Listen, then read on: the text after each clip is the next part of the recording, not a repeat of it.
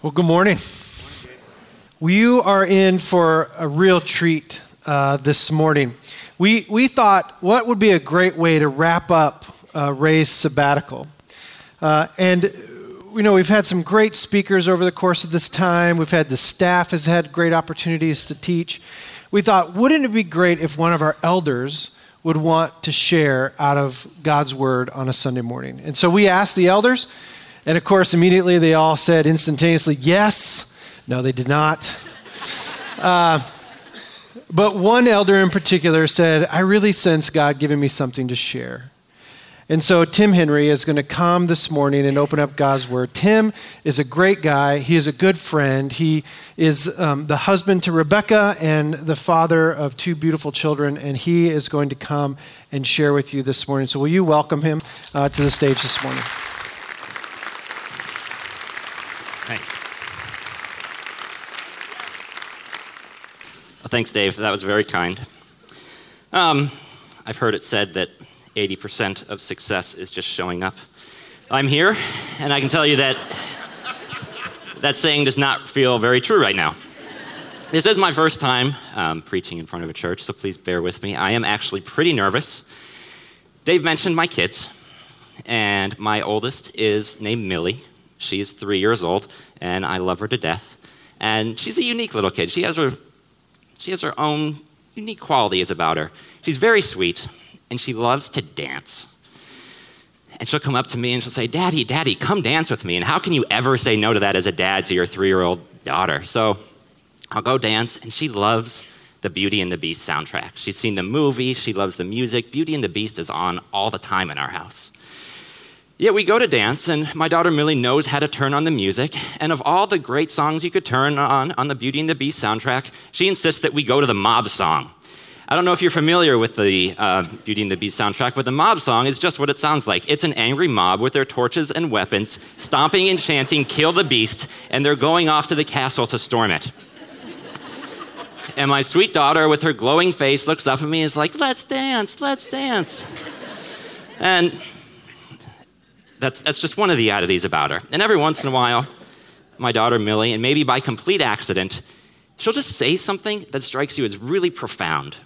The other day, she looked up at my wife, Rebecca, and she asked, Mommy, what do I not know?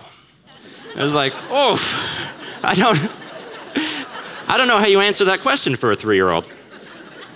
But this morning, we are going to talk about something we do not and cannot know in its entirety. We're going to talk about God's wisdom. Now, I like to call God's wisdom a paradox. And just for clarity, a paradox is a seemingly contradictory statement that can be true. So the paradox of God's wisdom is that it's beyond our comprehension. It's infinite, it's unsearchable, yet somehow through very humble and simple means, God can communicate it to us. Now, before we jump into the text I want to read this morning, I want to do a thought experiment. And you all are going to have to bear with me because I'm a numbers guy. And I don't want the word incomprehensible to be taken lightly. Now, it's impossible to perfectly illustrate something beyond our comprehension, so what I want to do is just stretch our minds to think about numbers on a scale in which you would not normally think. When I was in college, there was a little aside in one of my textbooks, and it made the claim. It said, did you know that whenever you shuffle a deck of cards, if it's a well-shuffled deck, the odds are overwhelming that you're creating an order of those cards that has never existed before?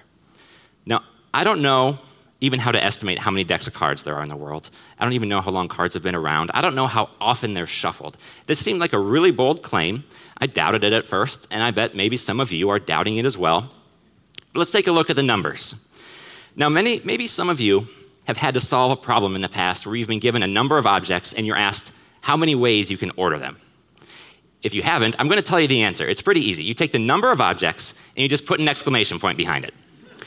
That exclamation point is called a factorial, and it means the product, which means multiply, of that number n and every positive whole number below it. That's not making sense to you. I have examples. 3 factorial, it's simple. It's 3 times 2 times 1. It equals 6. 4 factorial is 4 times 3 times 2 times 1. It equals 24. So to find out how many different ways you could order a deck of cards, you need to do 52 factorial. So 52 times 51 times 50 times 49, all the way down to 1. And it equals the number up on the screen. Think of that number as an 8 with 67 zeros behind it. Now, we don't really have a grasp of how big that number was. If you did have a grasp of how big that number was, you would not doubt my textbook's claim about you creating a new order of cards every time you shuffled. So we're going to try to frame how big that number is. The world's fastest supercomputer is in China. It has reached speeds of 33.86 petaflops. I don't know if any of you know what that means, but it means this computer can do 33.86 quadrillion calculations every second. So let's say we want this supercomputer in its own processing mind to take an electronic deck of cards and put it in every possible order. And for the sake of our experiment, we're assuming one calculation by the supercomputer means putting the deck of cards in one new order without any repetitions. So if we take our first big number, the number of possible combinations, divide it by the number of calculations our supercomputer can do per second, we get the number of seconds it would take our supercomputer to complete its task. Think of that as a 24 with 50 zeros behind it. We don't usually think in large amounts of seconds. So let's turn that number into years. If we take the number of seconds it would take our supercomputer to do our task, divide it by the number of seconds in a year, and there are 31,550,600 seconds in a year if you adjust for leap year by making a year 365.25 days. I checked it out, it's okay. And it equals that number. I still don't know what that number is called. Someone smarter than me probably does. But it's like a 75 with 42 zeros at the end of it. Still way beyond our comprehension. Now this is the point of the service where I have a layup joke, where I can make a joke about somebody in here being this old. But I have gray hairs and I don't like age jokes anymore. So let's say, just for fun, just for sake of experience, because yes, I find this kind of stuff fun, let's say the next generation Steve Jobs comes around. And he thinks supercomputers are for everybody, not just for big science and government labs, not just for big universities, not just for one in every house, but he wants all 7.4 billion people in the world to own a supercomputer on par with the world's fastest. So we all have one. And we all decide that this is the best use of our time and our supercomputing power. So we take the number of years it would take one supercomputer to do the task, divide it by 7.4 billion people. We all have one, and we're all dedicating our supercomputers to reordering a deck of cards into every possible order. It would still take that many years. Think of that as a 10 with 33 zeros. Now, we started with a really big number, the number of possible combinations, and we reduced that number by multiple orders of magnitudes, by dividing it by the quadrillions, millions, billions, and we're still left with a number beyond what we can grasp. No, I've never asked God, but I'm sure he could complete our task in his own mind pretty simply. I don't do this thought experiment because I think it tests the limits of what God could do in his mind. I do this thought experiment because even something as simple as a deck of cards can push the levels of comprehension of our own mind. Now, back to God's wisdom. The Bible tells us that God's wisdom is beyond our comprehension. In Isaiah 55, we read, "For my thoughts are not your thoughts, neither are your ways my ways, declares the Lord. As the heavens are higher than the earth, so are my ways higher than your ways, and my thoughts than your thoughts." And in Psalm 147, verses 4 and 5, we read, "He determines the number of stars and calls them each by name. Great is our Lord and mighty in power. His understanding has no limit." And one of my favorites is from a very modern translation of the Bible called The Message by Eugene Peterson. Peterson translates Paul's writing in Romans 11 by saying of God's deep wisdom, "It's way over our heads. We'll never figure it out." End of sermon. No, just kidding. Now, in addition to Scripture, God's wisdom is evident in his creation. From the unfathomably large to the infinitesimally small, to the amazing phenomena and incredibly complex balances in our world, it's clear to those who believe that our world was created by a God with wisdom far beyond what we can know. Now, God's wisdom is also part of his character. It's part of sound Christian theology. We worship an infinite, all-knowing, all-powerful, loving, just God. He has to be wise beyond what we can know. Theologian A.W. Tozer writes, "The idea of God as infinitely wise is at the root of all truth. It is a belief necessary to the soundness of all other beliefs about God. Our moral sanity requires that we attribute to the maker and sustainer of the universe a wisdom entirely perfect." Now, I bet a lot of you are impressed that a guy like me can drop an A.W. Tozer quote on you. But my wife and 4 other couples who are coming today see right through me. They're part of my life group, and they know it's just the last book we studied in our life group. I'm not trying to fool anybody up here. Now, if it seems to you like I'm rushing quickly over the topic of God's wisdom, you're right, I am. Someone with a lot more knowledge and a lot more ability could write a whole sermon series on the depths of God's wisdom. But for this morning, it's a necessary premise to the passage I want to speak on. And I want to speak on a passage from 1 Corinthians. Now, 1 Corinthians is an instructional letter written by Paul to the early church in Corinth. Now, in 1 Corinthians 1, chapter 26, verses 26 through 31, we read, "Brothers and sisters, think of what you were when you were called. Not many of you were wise by human standards. Not many were influential. Not many were of noble birth. But God chose the foolish things of the world to shame the wise.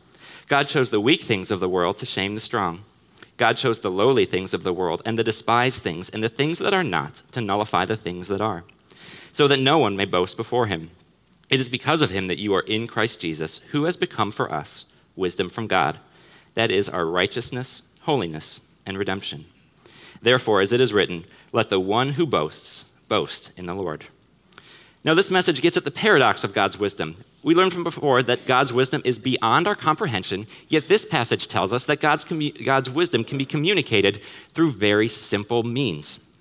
Did God, in his infinite wisdom, think, maybe I can dumb down my message just enough so the brightest of the bright people on earth can get some grasp of who I am, and then everyone else will have to rely on them? No, God doesn't think that way, and faith can't work that way. We, as people, can't be saved by our faith in what smart people tell us.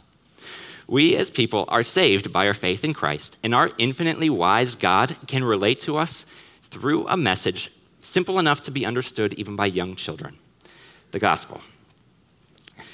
Now, I love this 1 Corinthians passage for many reasons. The leading reason is it's true. It's how God works. God can use the overlooked, the ill-equipped, and the unexpected. If you don't believe me, we have people on our staff from Rockford.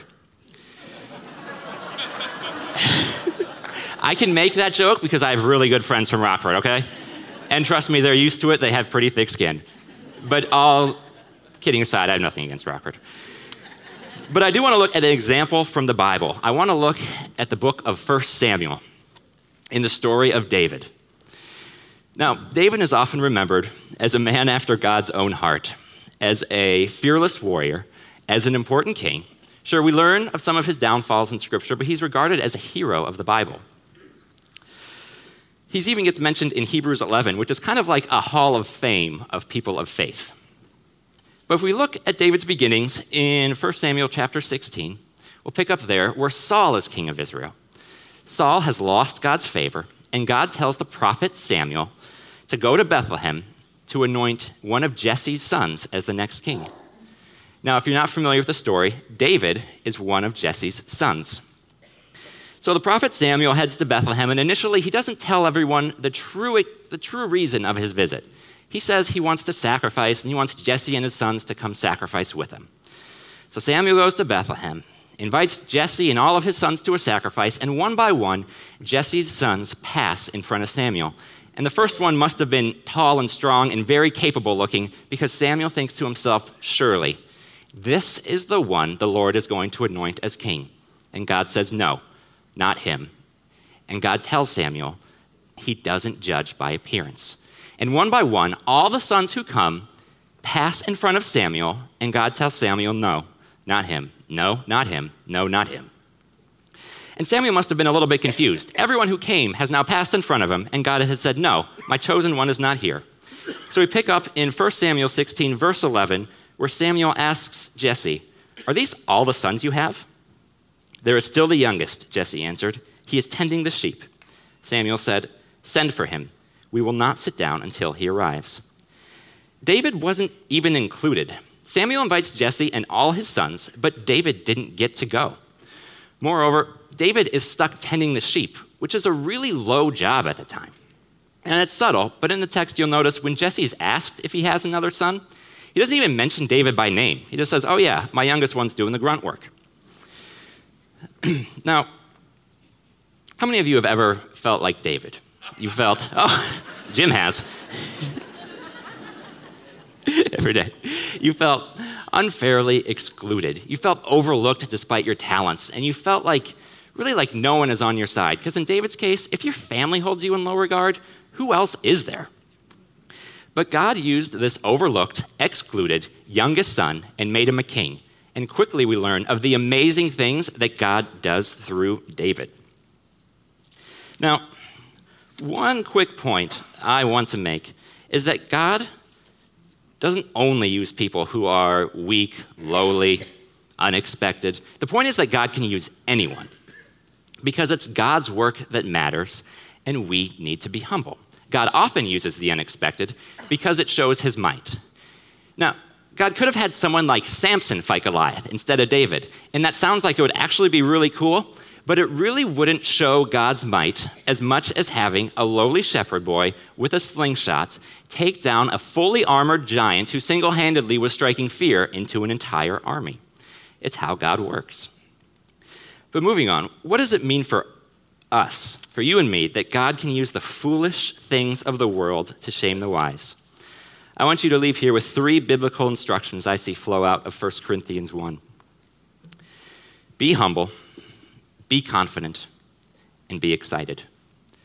But first, be humble. 1 Corinthians 1 exudes humility. I think it's funny how Paul is addressing the church in Corinth. It comes close to being insulting. Look at the words Paul uses. Paul is saying, hey, God can use things the world considers foolish, weak, lonely, despised, just like most of you guys. These verses tell us we should be humble because no matter who we are, it's God's work that matters. And the passage tells us if we're to do any boasting, it's to be about God. These verses also do a good job of keeping us humble. Now, what does it look like when pride and arrogance sneak into your heart? And we all have some measure of pride and arrogance in our hearts. It often starts by subtly looking down on other people. All of a sudden seeing yourself as more deserving. All of a sudden seeing yourself as better than other people.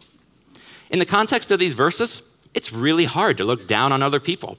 The people you're most likely to start looking down upon first are the very people these verses explicitly say that God uses. Now, we also learned from the verses the necessity of being humble to receive God's wisdom and his grace. I want to look at verse 30 again. It reads, "It is because of him that you are in Christ Jesus, who has become for us wisdom from God. That is our righteousness, holiness, and redemption." Now, Christ is our wisdom and grace, according to the passage. Accepting Christ requires great humility. We like to feel like we earn what is ours. We like to feel like we deserve what we get, because anything else would be charity. And it can be hard enough on our pride to accept some help here and there. It can be downright devastating to our pride to have to accept charity. Well, the fact is that grace should devastate our pride. Accepting grace acknowledges that there's nothing we can do to be reconciled to God. It's not saying that I need to be my very best and God's grace will just sweep up the crumbs of where I messed up and make sure I'm okay. No, that's a Jesus plus mentality that the writers of Scripture and the leaders here at Parkview make great efforts to dispel. Accepting grace requires having the humility to say, there's nothing I can do. God in his redemptive work did 100% of the reconciliation, and moreover, it is and was completely undeserved. It's not easy to show such humility, but these verses tell us to be humble. Second, be confident. I hope you don't think humility and confidence are in conflict. I think these words are sometimes considered opposites, and that's not true. The opposite of humility would be arrogance. The opposite of confidence would be timidity. In 2 Timothy 1:7, Paul has something to say about timidity. He writes, "For the Spirit God gave us does not make us timid, but gives us power, love, and self-discipline." Now, personally, I'm glad so many Christians I know have confidence. It would be difficult to do any work for the gospel without it. Of course, the most important characteristic of our confidence is its source. And these verses tell us Christ should be the source of our confidence. In very clear language, the passage lets us know that confidence in anything else will be shamed. Now, confidence in Christ has some profoundly practical life applications. Mainly, confidence in Christ gives us our identity. Now, I'm not big into self-help resources, whatever form they may take, But I do have to give many self-help messages credit for singling out the importance of identity. Self-help guru Tony Robbins, in a blog post titled The Meaning of Life, Finding Your True Identity, writes, "Among our most important beliefs are those we hold about who we are. People have enormous capabilities beyond what's thought to be possible. The power to tap into our tremendous potential comes from our identity, how we define ourselves, and what we believe we can achieve. Identity is the strongest force in human personality. We all have a deep and abiding need to remain consistent with how we define ourselves." Now, Tony is not wrong. Identity is extremely important. He is, of course, missing the source of a true identity, and you don't have to look far these days to find people who are looking for their identities in really strange places. Now, I hope in this room that our identities aren't tied to a job we could lose. They aren't tied to a relationship that could end, an achievement that will be forgotten, a goal that once reached that will leave you feeling empty, a political party that could lose an election, or anything else that could let us down. Surely all these things can shape our identities, but I hope our identities are rooted in Christ. Now, when God is the source of your confidence and the root of your identity, an amazing thing can happen. You can start feeling confident in all aspects of your life. You can feel confident because you know who you are. You can feel confident because you know you are loved. And you can be confident because you know, regardless of your abilities or inabilities, that God can use you to do important work. We should be confident. Third, be excited. I had a hard time choosing a word for this point. I went back and forth on something like hope and purpose. But I thought when I wake up in the morning feeling a sense of hope and a sense of purpose, it makes me feel excited. You know, the prerequisites God has for using someone do not exclude the sinner, the lowly, the weak, the despised, or people who feel like they don't exist. And for people like us, that should be exciting. Now, I've always wanted to make a jam-packed stadium erupt into wild cheers, but I'm thinking my time has passed and I'm never actually going to get to do that. Unfortunately, in high school and college, I was a distance runner, so I'm used to running around mostly empty stadiums where I can pick out my parents cheering for me. My parents are here, by the way, Paul and Susie. You should say hi to them. But anyway, how important would it make you feel if people loved to come watch you do what you do, and every time you did it well, they stood up on their feet and cheered like crazy people? Well, we can't all be famous athletes or rock stars, but we should not underestimate the importance of the work God calls us to do. Say it again. God calls us to do very important work in people's lives. In Luke chapter 15, Jesus tells 3 consecutive parables about finding a lost thing. First, it's 1 lost sheep out of 100. Then it's 1 lost coin out of 10. And then it's 1 lost son out of 2. Now, at the end of each story, when the lost is found, there's great rejoicing. And at the end of the parable of the lost sheep and the parable of the lost coin, Jesus adds to the rejoicing in the story by telling of the rejoicing in heaven when a single sinner repents. Now imagine what making all of heaven rejoice would look like. That would be better than a full stadium or even a televised audience. Now we don't get to hear it now, but we will get to join in on it someday. I want you to think of all the people who have lived, who are living, or who will ever live. And remember that God loves us all deeply as individuals, like only an infinitely wise God can. Now, you and me, when we think about the task of reaching humanity for Christ, inevitably we think more in numbers, in terms of numbers rather than individuals. And that's okay. That's how the way our human minds have to process a big task. But God doesn't think in terms of numbers like that. These passages tell us that God rejoices with every single one of his lost sheep who are found. Now, what does that mean for the work God calls us to do? It means it doesn't matter what scale you're working on. It doesn't matter if you're being an example to one person or if you're teaching to millions. It doesn't matter if you're communicating the very most basic principles of Jesus or if you're talking high levels of theology. God calls us all to do work that we can do, and he considers it very important, and that should make us feel excited. Now, I hope your life doesn't feel boring. Inevitably, we all have phases or parts of our lives that are less exciting than other phases of parts, and we all have things we have to do that aren't necessarily fun. But I don't think God calls us into a life of boredom. Now, I'm going to go on a little rant, just as a warning. Parkview is deep in the suburbs. I'm guessing a lot of you here live in the suburbs. A pet peeve of mine is how the suburban life can be portrayed in media. It's painted as this vanilla and repetitious world of minivans where everyone has to fit the same mold. And, where everyone has to fit the same mold. And deep down, everyone who lives in the suburbs must suffer from having a boring life and a lack of purpose. Well, personally, that's not been my experience at all. Sure, downtown Wheaton might close down at 8 o'clock, but if you step inside my house, life is exciting.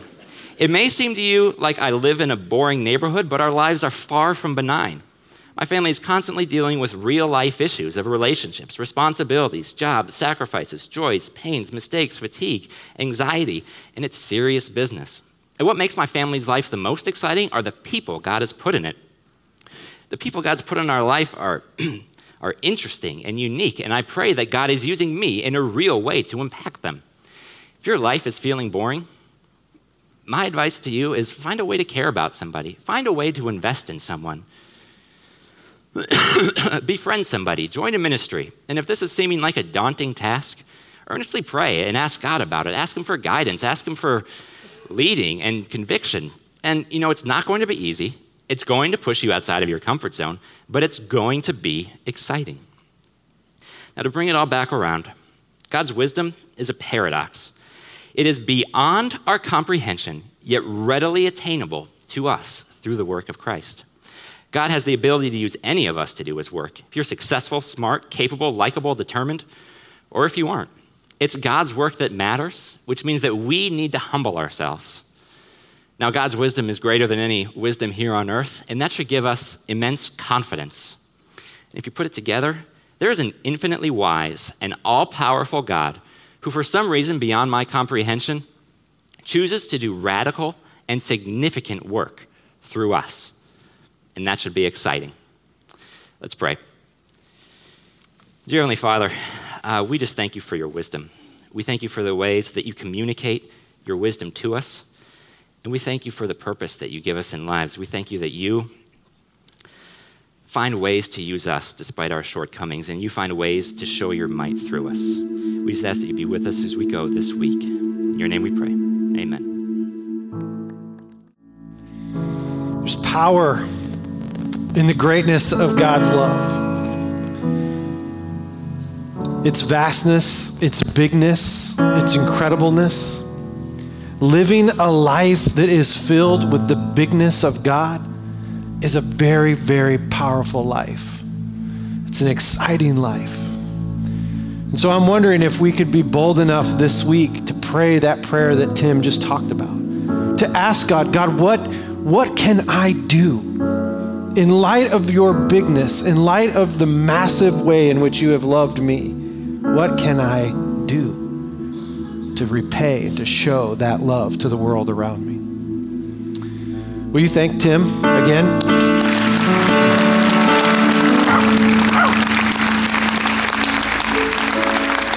His parents are over here somewhere. How did he do? Pretty good, yeah? Yeah, nice job. All right. So let's pray together. Father, as your church leaves this building today, will you infuse us? Will you remind us? Will you not ever let us forget of your bigness and the incomparable riches of your love for us? Will you give us the boldness and the courage to pray for wisdom and direction, that we would live a life that is filled with your bigness, and that our lives would be exciting because of the way you empowered each of us. So we thank you. We thank you for your love, your grace, and your mercy. It's in your name we pray. Amen. Hey, there'll be folks down here that would love to pray with you. Otherwise, have a great, great week.